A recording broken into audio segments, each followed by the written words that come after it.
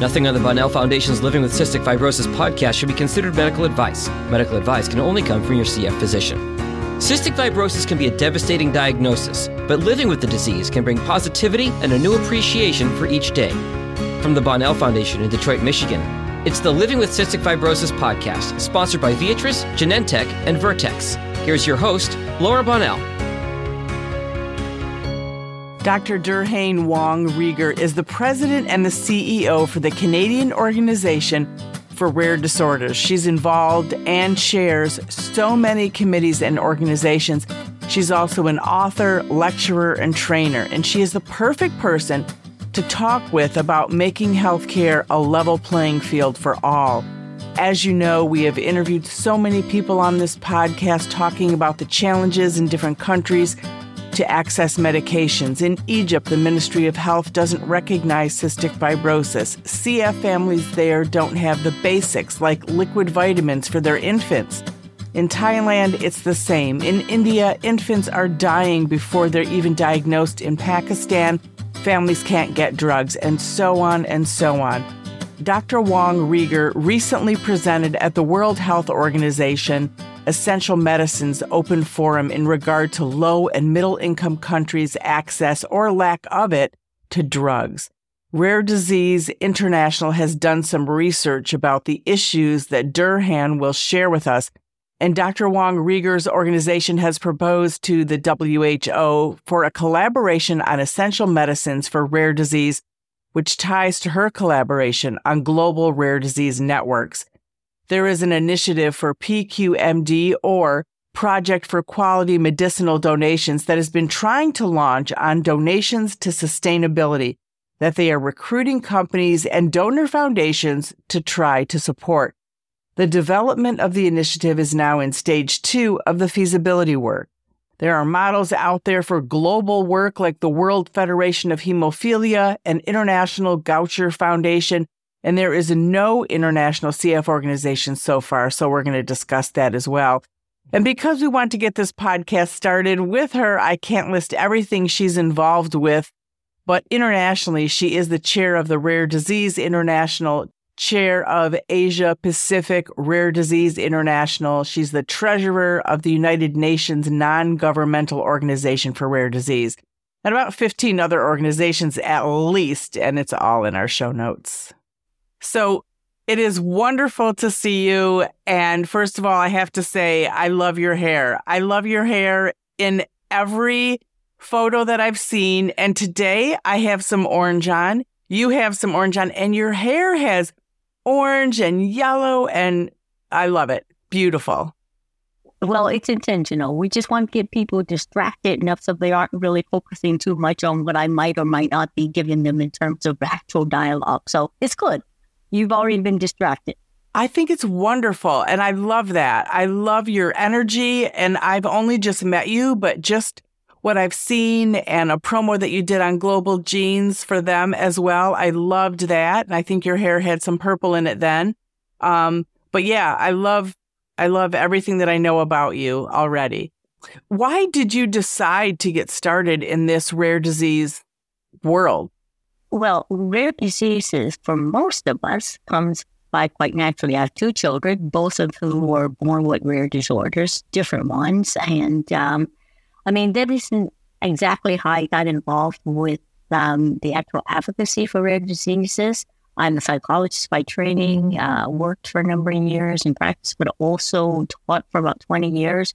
But I always did community patient advocacy on the side. And I got very involved, actually, with the hemophilia community at the time when there was the huge issues around blood scandal and people being affected with HIV. So I spent, 6 or 7 years as a volunteer with them. And after that, really felt like I really need to get out of the university into real life and actually try to do things that had some real impact. So I decided to actually go in as a patient advocate full time. I actually had no job. I had no income doing it. But my husband was very supportive. He says, yeah, go for it. So that was how I got involved. And then rare diseases, of course, again, being somewhat of a natural calling for me, was also something in Canada that was really far behind many other countries. So we tried to put together a rare disease policy, getting the government, all the U.S. and the EU in terms of supporting drugs for rare diseases, supporting access to, screening therapies.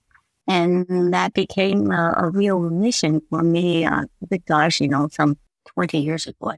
Yeah, it's wonderful. And you are Canadian. I love it. I love that, we're working together with Canada and the U.S. From your view, how does the American healthcare system look to you, maybe even compared to Canada? Because there was a time that, everyone thought that healthcare was better in Canada. And I think, we both have our challenges in each country. And it was big and scary over here when previous administration president thought that it was a good idea to model pricing after countries like Canada. Well, to be honest and to be frank, I am both an American and a Canadian. I was raised in the U.S. My family came over when I was very small, so I was raised mostly in the U.S. My husband's an American. All my family lives in the U.S. All his family lives in the U.S. We're the only kind of escapees into Canada. So just to kind of put into context, so I know the American system very well. And in fact, of course, everybody in our families, right, sort of rely on the American system. And you're absolutely right. There's goods and there's challenges on both sides, right? I mean, when you talk about advances, the U.S. had the Orphan Drug Act, 1983, 700 new therapies. As a result of that, a tremendous investment in terms of things like newborn screening, in terms of diagnosis, in terms of specialty centers, absolute best specialist care. If you've got cancer, if you've got a challenging disorder, even in Canada, right? The U.S. is our safety net. If you need to get rapid access to an MRI, you need to get rapid access to some form of a very high precision, diagnosis, you go to the U.S. If you can afford it, right? And so this becomes, as we say, the challenges of both systems. Obviously, in Canada, we have more or less universal health coverage. Everybody gets health care. Everybody gets access to, in theory, a family practitioner, though obviously there are not necessarily enough of them to actually go around, but health care is free. The challenge, I think, is that we don't have the high-level specialties in some of the areas. We don't have the big access. I'll give you a very personal example. My husband, who has Parkinson's disease, he's had it for a good number of years now. Actually, he lives in a care facility at the moment. We've been trying to get him since COVID back in for his checkup for an appointment. Mm-hmm. And he regularly had it for, diagnosed for some 25 years or so. The next appointment we can get for him, 18 months from now. And he's actually been experiencing. We're trying to get a neurological assessment for him because, again, he's having some cognitive challenges. The quickest appointment we could get, we made this last August, but then we made it this past spring, is February of next year. And there's no way I can jump the queue. There's no way that I can actually, it's a sad thing to say, but we all kind of, for personal reasons, right, always try to, quote, jump the queue, get to the front. There's no way of doing it. You cannot say, okay, well, I'll just pay for it, Mm-hmm. No, it doesn't work that way. So this challenges, not the rapid access, not necessarily the high kind of specialty you got, and certainly in therapies, we are very far behind.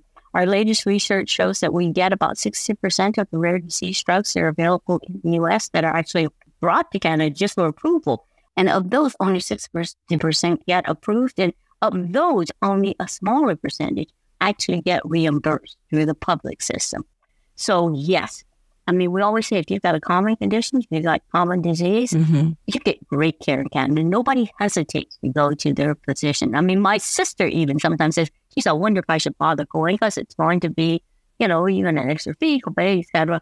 And she's by no means stressed in terms of being able to afford it.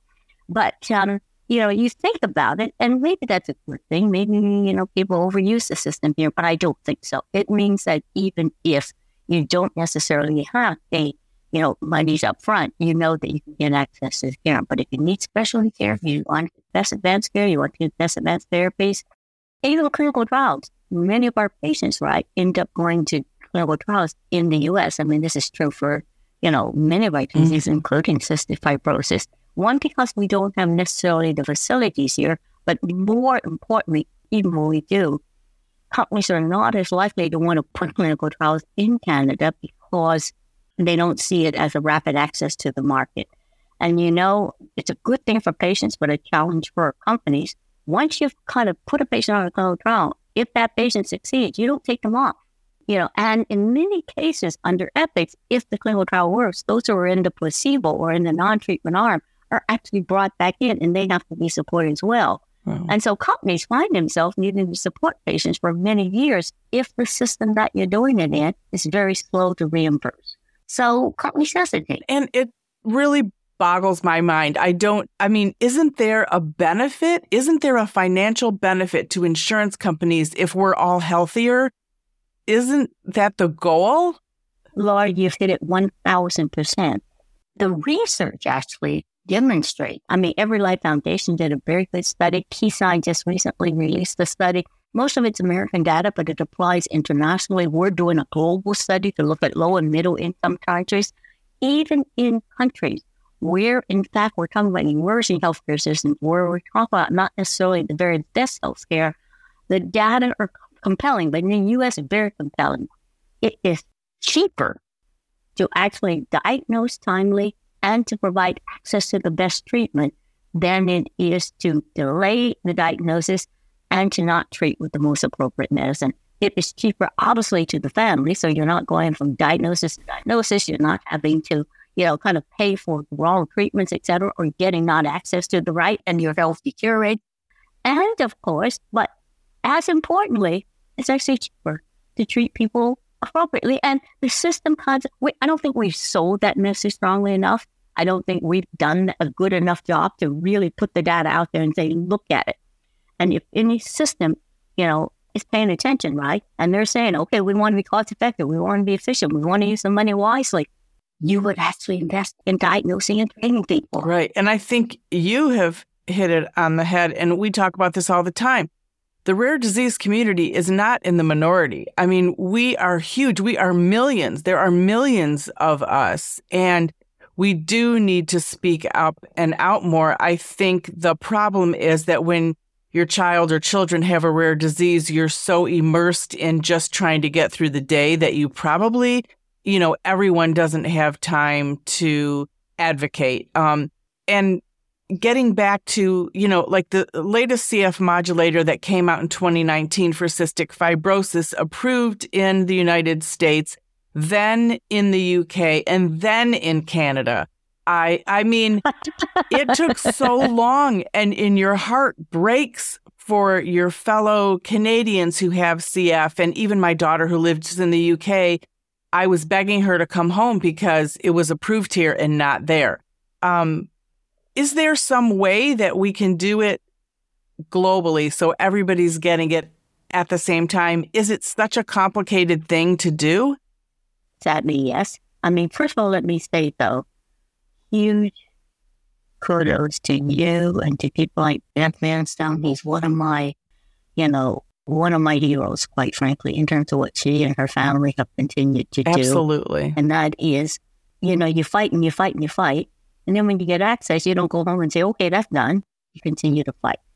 And I think that is absolutely the most important thing, right? But sadly, it is not that easy. I chair also Rare Diseases International, which is our global alliance of rare disease organizations. So we are based in both Brussels and in Geneva. We work very closely with global organizations like the United Nations, like the WHO. And we try to very much kind of work in terms of access, advancing rare diseases in low and middle income countries, quite frankly, but also some of the European countries. Everybody thinks, oh, Europe's fine, but you go to Croatia, you go to Poland, you go to Hungary.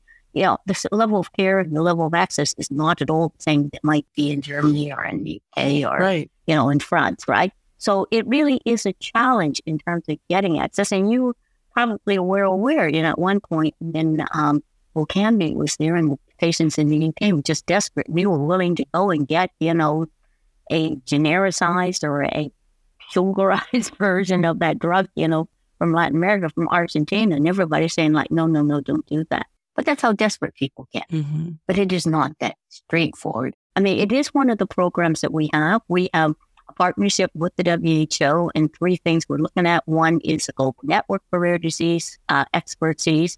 We're trying to bring together a global access to medicines program, and we've been, kind of putting our energies behind it over the last 2 or 3 years. But quite frankly, it is a monumental effort that requires a lot of collaborations. There's some patient organizations that have done a really good job of it. You look at hemophilia. One of my groups is Gaucher's disease. They've done an amazing job of being able to get donated products to, patients who are in need. But obviously, you can't just dump a drug into a country. Right. You've got to have, first of all, proper diagnosis. And I wanted to ask you about that. So I know if my daughters were raised in Egypt or in India, they wouldn't be alive right now, some of those countries, because they just don't have access to drugs in the lower or middle income countries. And how can we make a change? Is it as simple as saying, pharma, lower your prices? And then what if they don't, recoup their money? Then they can't, help work on the next drug. So there are so many factors. And, starting from that point, what do you think is the answer there? Well, we need to, first of all, cystic fibrosis actually knows what the answer is. You know that in order to have really good, management of a disease, you need to have experts that are involved and be able to provide the best practice guidelines. And even if your child, or now obviously adults as well, are not under direct care of a specialist, they have a pathway and they are actually also overseen by specialists. So first of all, I wanted to say we're in our project with the WHO, we're promoting having networks of expertise. We need to have specialists in the countries, or at least available to the patients. And sometimes it may be a little bit more remote, or it may be within a region. So that's first of all, right? And you have to have the right testing, right? Even with cystic fibrosis, it's not like, okay, we'll just give it to any patient who comes up with CF. We want to make sure we get the genetic mutation right. We want to be able to provide the best. So it's providing the appropriate support for having genetic testing, which is not necessarily the most costly aspect of it. And then what you want to be able to do, though, is to provide the ongoing monitoring and support, right? Just because you're on a therapy, you're not free. Right. You know that right. as well. Mm-hmm. There's a lot of management and monitoring. And quite frankly, to make the therapy as effective as possible, you want to be able to continue monitoring age. You want to educate the patient. You want to educate the primary worker. So it's creating this network. What we're asking companies to do is do not donate product. What we want you to do is invest in the centers. Invest in creating a network of expertise. Invest in that local community and invest in the patient organization. It's got to be a full-scale commitment. And companies do that. We have great examples of where that has actually happened.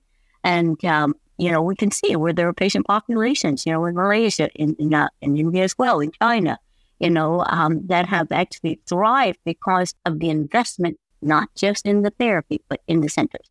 Where there are centers, Ghana is a very good example. I was just on the phone this morning with my colleague from Ghana. And, what he's been trying to do is they've gotten now the government to do really good genetic testing for the patients that are coming in with undiagnosed diseases.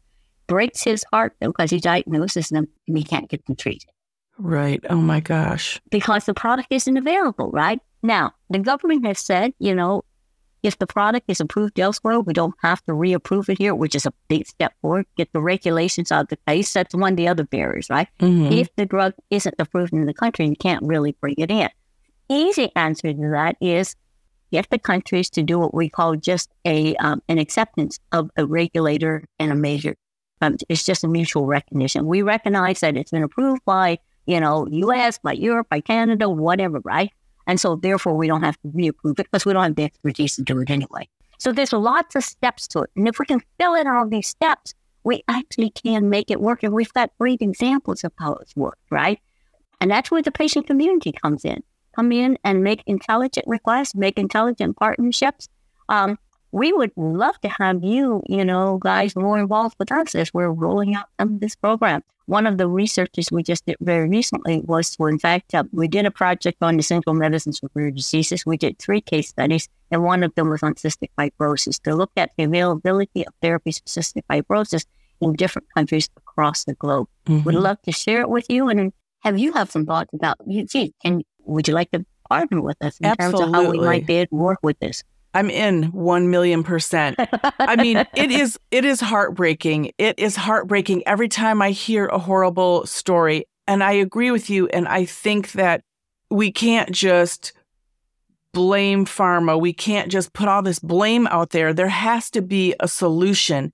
The challenge that Egypt faces is not a challenge in India, and vice versa, or in Thailand, they have different things.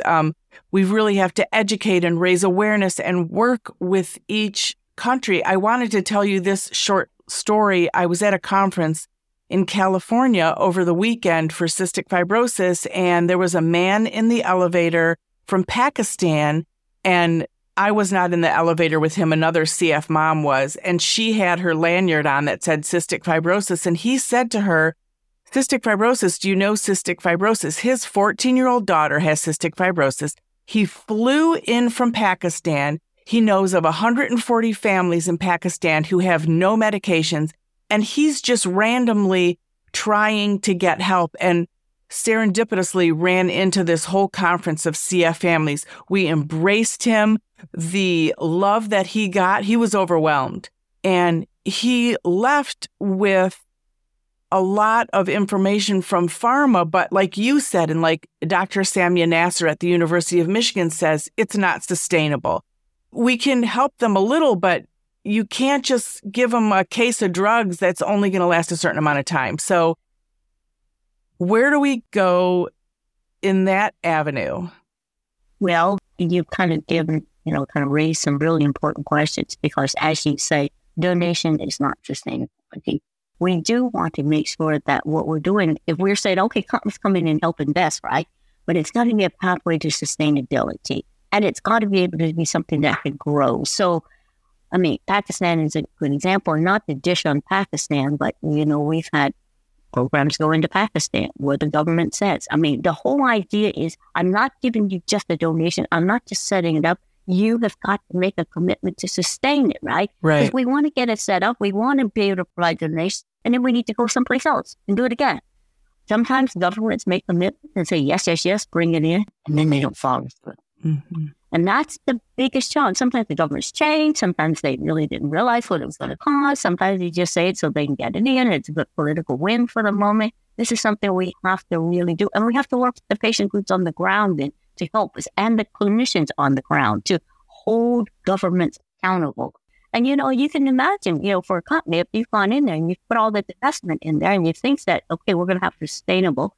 And sometimes the sustainability does come from, as you say, giving a reduced price, providing free product in addition to the product that can be sold. I think companies are not insensitive to the challenges in terms of, the income levels of these countries. We cannot charge the same price, and we would not expect it. And I don't think anybody in the developed country would say, oh my gosh, you're selling it so cheap there. Why can't we get it so cheap? Or if they did, they need to have their head examined, right? Mm-hmm. I mean, we need to be reasonable, right? Right. And so we can support that, but you've got to have some return on it.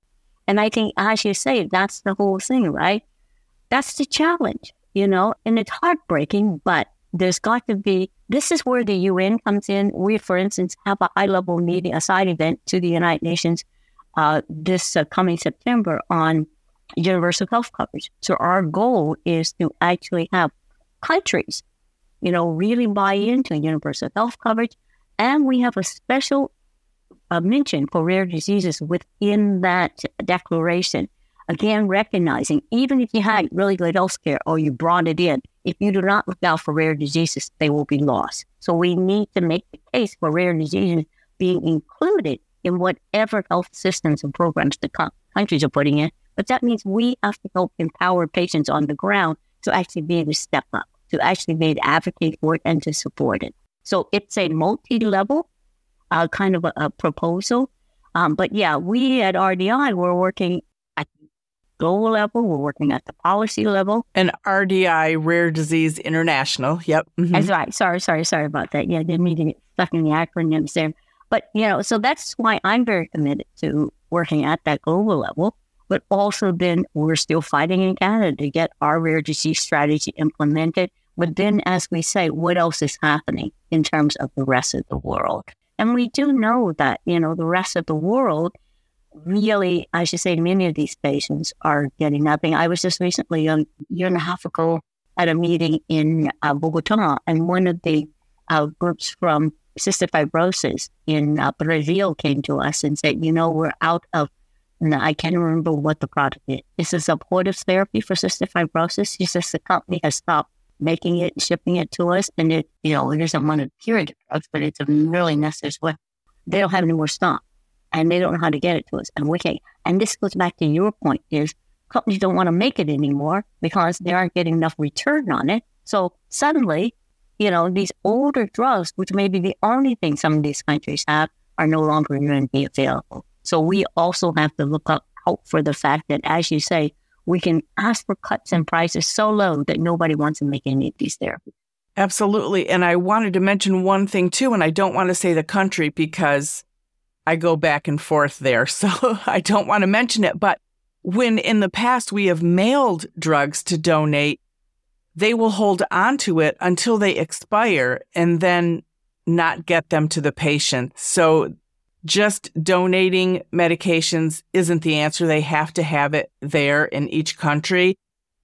But it's really hard. It's really hard to watch. And I think we need to be very careful, and please correct me if you think I'm wrong, about bashing pharma. I think there is a dance that has to be done, and there has to be, negotiations on both sides so that it works for the lower middle income country and everyone here in the U.S. and Canada, so that everybody can kind of get more of what they need. I'm going to offer what I think is a fairly simplistic solution, which I think scares the bejesus out of some of the companies, but it's the only answer, and that is transparency in pricing. As long as we continue to have secret pricing, nobody wins. We need to be able to say, okay, there will be differential pricing. We need to be able to say, this is how we're negotiating it here. But until we get to that point where we are willing to have transparent pricing, all of this will continue to happen, right? And I think we as patients, we oftentimes try to stay out of the pricing game, right? So as you say, we're not bashing a high price, and we want to be able to, in many cases, justify whatever the pricing is. And even if in some countries like Canada or like the U.S., the prices are going to be higher than they're going to be in some of these other countries, we need to be able to stand up and say, that's right. Mm-hmm. But we need to know what these pricings are. And I think as long as this continues to happen in this non-transparent way, we are not going to be able to really intervene well. Do I think the companies are, deliberately doing this? In some cases, a few are. But I think the examples we keep seeing, right, are the rogue examples. They're not what the majority. I mean, they're bad players in every single sector, including the patient sector, as you well know. Right. Mm-hmm. But so it isn't any bash, the companies, as you say, but we do need to have a better understanding in terms of what the cost is. And it's not that straightforward. Nobody's saying, okay, the cost of a drug and the development drug is just that drug, and it's just the cost of manufacturing. We need to be much more sophisticated than that. On the other hand, I think we are really looking at how do we make sure that we know what others are paying and that we can adjust accordingly. I think at the end of the day, everybody wins. I also say to companies sometimes, Laura, and it's just kind of making it up a little bit, but not really. Most companies, the research in IQVIA shows that only about 10% of patients who are eligible for therapy actually get it, even in the best of countries, the U.S., right? So you think about how many people with cystic fibrosis. Does everybody get the best therapy? No, they don't. No. And so companies, sadly, price with the idea that I'm only going to get 10% return. So here's the population, but I'm only going to be treated. So I'm going to have to price it so I can make my profit back. I can make my development monies back on basis of 10%. And my question would be, what if I gave you everybody? What if we gave you 90%, 100% of the market? How much do you want to charge now? This is where we need to be, right? Mm-hmm. How do we set up a system that actually treats everybody? And on that basis, we can end up with better pricing for everybody. And that we also then, it's a win-win, right? Patients win, systems win, the companies continue to thrive. So this again has to come back to where's the transparency. I think the problem is we've been locked into this model for so long. One of the panels that I'm doing at the World Orphan Drug Congress in Barcelona this October is one on pricing, investment, and financing of rare disease drugs. And one of the questions we're asking is, what's the better model? How do we come up with some better models for doing this so that we don't continue to, kind of repeat the cycle? We're caught in a really bad cycle. And I think we need to figure out how to get out of it. And I think, quite frankly, the patients could be that group that can help us get out of this. But that means we also have to be, willing to speak up and to say what is important and necessary, and not to actually, feel like we're trapped in it. I sometimes feel like, I don't want to say too much because I'm going to offend somebody and it's going to have repercussions. And that's including my government and my payer, as well as companies who are huge supporters of what we do. And I don't feel like, okay, if I say something bad, they're going to take my money away. And I don't feel like the government's going to slap me. But on the other hand, we want to meet with players, right? So let's see if we can do this in a much more open, transparent fashion. So, I'm hoping that we can have this kind of dialogue. I am hoping too. And, when you talk about transparency, I've been transparencing with our CF Foundation and with the pharmas that I work with. And I call everybody out. I'm like, everybody needs to be called out. Call me out if I'm doing something I shouldn't be. Like, I think we just all need to, there's no time to waste, right? And I also wonder, your knowledge is, I don't even know. It's so high up there. And it's so wonderful to talk to you because you know so much. What can the rare disease community do on the grassroots level? How can we all help support what you already have in motion? This is one of the most important things. When Beth asked me if I was willing to do this, I say, absolutely. You folks have the megaphone into the communities. And the people like Beth are the ones that I really adore because, yes, they're part of the CF Foundation. They're part of the, the kind of standard community, but they're not afraid to step out. They're not afraid to call everybody out and to basically hold everybody accountable and to try to press for the real advocacy and the real message. And this is what we need to do, right? I think the change is going to come, I will have to say honestly, not so much from the organizations in the system as much as they're going to come from the outside agitators. We need the organizations in the system to listen to us, to be partners with us, to sit at the table. And CORN is actually an organization that is trying to sit at the table. But we also need to have a respectful amount of people on the outside who say, you're not doing enough, you're not calling out enough, you're being too complicit in there, so that we also, can go in and really demand some changes. The other thing we can do is, as I say, is be smart about it. We need to understand who are all the other players, what do they need, and this model that we're going to be using as sort of a framework for talking about it at the conference. It really is a model that says, okay, we have to get all the stakeholders to the table to come to a negotiation on a price process that works. And we need to make sure it's a process that everybody can trust in. Right now, there's no trust, right? I hide the pricing because I don't trust, that somebody else is not going to peek in and try to, undercut it or to try to use it against me. We hide who's getting what because we're really afraid that, if somebody else gets it, it's going to take away from us. We've got to come and be able to create an environment of open, honest trust. And I will have to say, I'm not, I don't sit in the U.S. anymore, and I, don't, want to dabble too much in American politics. And a lot of times we sit up here and go like, thank God, that's not us. But, hats off to Joe Biden for what he's trying to do. He's trying to walk that line, right? To say we need to negotiate. We need to have fair pricing. We need to do more. It's a small crack because the industry there is so strong. And the different kinds of institutions, including the insurance companies, are very strong. And I'm not saying they're resistant to it. I'm just saying everybody has their ways in which they're doing it. So it's really hard, right? But I think that's what needs to happen. And I'd like to see more patients speak up and say, you know what, let's see how we can support it. Because this is the only way we're going to get to some changes in the system. Not to totally change it. We don't want to break the system. It works. It's producing drugs. And the competitive model that the U.S. had is so essential to bringing new drugs to market that we don't want to break that. On the other hand, it's not getting drugs to people, so we need to change that part of it. Right. And I think you also nailed it when you're talking about the U.S. here. I mean, even in Michigan, where I live, we're having a hard time getting the Rare Disease Advisory Council, seen and passed through the Senate now. And that's just all we're asking is to have a voice so that we can give input. And even that, which is bipartisan, is somehow taking offense to some groups, which it's just like, this is just about education. We are not even making changes. We are just telling you how this impacts the rare disease community. So it really is interesting. And I always try to bring it back to the families, like all these families that I hear from. And sadly,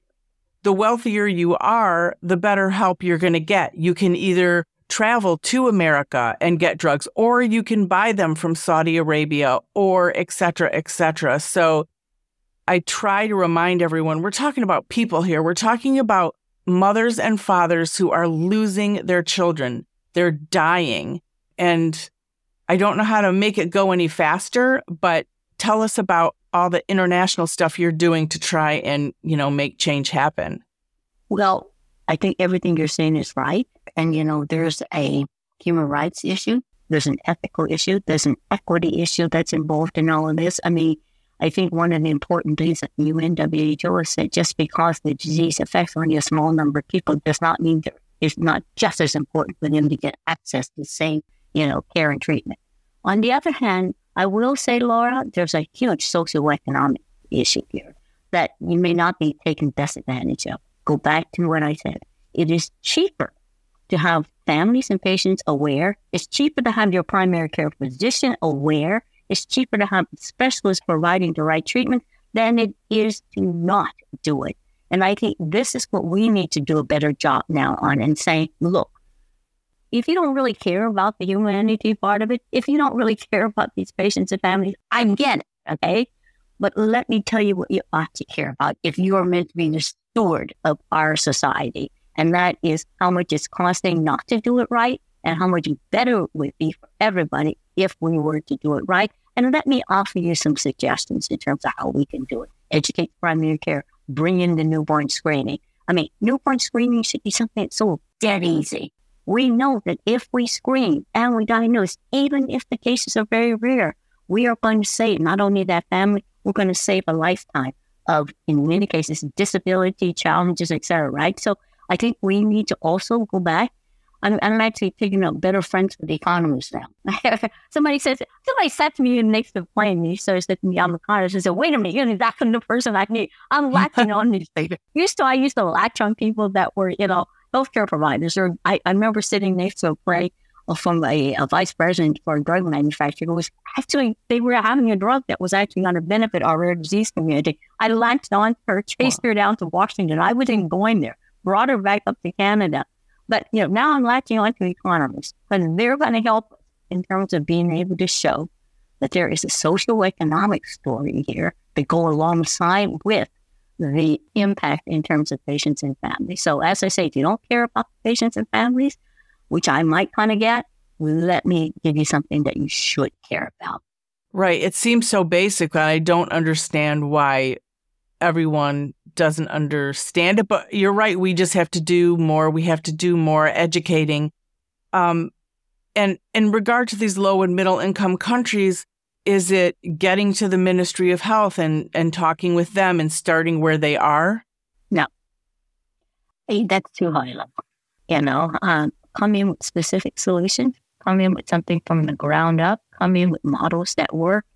Yes, you need to get the buy-in at some point that this is going to actually be sustainable, but I would really encourage us to develop more around models that actually can demonstrate their impact and effectiveness and cost savings, and then be able to say, okay, how you can help us sustain it. If you're lucky, you might get that high level, but I can tell you there are many countries where there is national plans, where there's high level commitment, and there's no resources allocated to it, because they haven't really seen where to put the money. They haven't had the compelling case. So you need both sides of it. But where we're going to be really effective is really trying to help what you're doing right now. Talk to the company. Let us build the models. Let us create that community. Let us show how it can be done. And let us then try to work. Well, we can work at the same time. I shouldn't say it's not a 1-2 step, right? But we need to be able to demonstrate it. And we need to be able to show how it's going to work. So I would encourage companies to really make it as part of their investment, and even if only 1 out of 10 actually takes, it will be better than nothing. That is very true. And I wonder, do you feel like you're being heard in the international groups that you work with? Do you feel in our lifetime that we will see that progress is being made and that we can change things for people in other countries? 99% of the time, I think what I said goes nowhere, but the 1% counts. So that for me is kind of like, okay, what does success look like? Success looks like, me going on and on and on and on and on. 1% of the time it takes, okay, that's all I need. I can speak to 100, different groups. And if one of those groups come back, I can go and put my petition in front of 100 ministries. And if 5 of them come back and say, we got it, that's enough for us to at least get on, right? So, yeah, most of the time, nothing works. But if we can get those few that work and we latch onto those and we build those, okay, that's all that matters.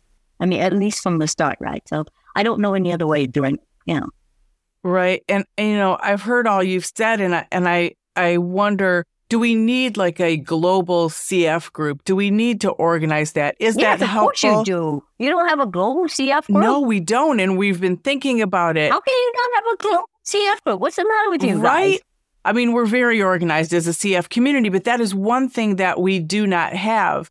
And so let's organize it. We'll get it started. I'm committing to it today. Beth Vanstone and I have been talking about this for probably a year now about getting this going. But no, there is not a global CF organization. There is not. Well, let us help you. I mean, from a Rare Disease International perspective, we would love to see a CF. I'm actually blown away because CF foundations, society associations in most countries are so very strong and so very well organized, and you do work together. Oh, yeah, we all work together. It's just... You need to have an international organization. What's the matter with you? Right, I agree. You're absolutely right. And we are now going to make it happen. Yeah, with your help, for sure. Yeah, we have, the CF foundations in different countries, and, there's MECFA that works, out of Turkey, the Middle Eastern CF Association. There are a bunch of different organizations doing fabulous things, and then all of our nonprofits. But an overall umbrella CF global, nope, don't have one. Okay, and you will be so effective when you do it. Honest to God, I believe that this could be one of the strongest international rare disease communities because you've got such strength on the ground. And I think, the challenge now is some people are donating meds and not everybody, there's no organization. Like, okay, some people are doing that and some people are donating other things. And then, we're trying to raise awareness, and to get us all organized would definitely save a lot of energy. And there's some great models if you want to talk about it and you want to meet some of the other international CEOs and international groups that have set up. I mean, some of them are long-standing, like Gaucher Hemophilia. They've been around for a long time. Some of them are fairly new. The Global Skin Alliance, for instance, they have been more recently. Sickle Cell International has been much more recent. So I think there are some that have only become kind of coming together formally as an international organization. They've been knowing each other, et cetera, right? But, you guys would absolutely rock it. You would be such an asset. Well, I'm glad we are making change on this podcast and getting things moving forward because I am all for it. And I know Beth is as well. So to wrap up this podcast, I want you, you've given us so much hope as far as where we're going in the rare disease community. But what would you close on as far as maybe what we can do, where we are, kind of what we need to keep going? I think you already started there. And that's why I was a little bit sort of saying, wow, there's not an international cystic fibrosis, because you not only have developed really strong on the ground, systems and support, and that parents of children who really, really need a lot of management and monitoring in order to succeed. Now to the point where you've gotten therapies that are really changing people's lives, right? Dramatically changing their lives. Being part of health systems and being able to educate, health professionals. I know of no community that is as well respected by the healthcare professionals as cystic fibrosis. So you're already there on the ground. Now the question is, as you say, can we think about how we want to do it globally? One of the things you might start with is actually what you just started with, for me, and that is have a program, have a project that requires international collaboration in order to succeed. Make that your initial sort of one of your initial mandates. How can we assure that every patient who has cystic fibrosis across the globe can have access to the best treatment? That will be our mission. Good God, that would reunite a lot of people. Mm-hmm. And I think if you took that on, that would be something that would be very concrete and allow you not to say, okay, we'll get together and we'll have a lot of fights about who's going to be in charge and who's going to be in power and who's going to, have, those are the things that kill it, right? It's all those kind of stuff that keep organizations from actually joining, kind of being set up and succeeding. It's power dynamics and, right. Kind of looking at kind of economics and the money going elsewhere. If you have a mission and you say, okay, this is our mission, we like to come together around that mission, that actually would be amazing. I would say choose a strong mission and go for it. And the rest of it will follow. That is fantastic advice, of course. Not surprised. And thank you. What are you most excited about being involved in? I mean, you're everywhere. You're going to Barcelona in October. But as far as, your rare disease community and your efforts, where are you and what's most exciting to see?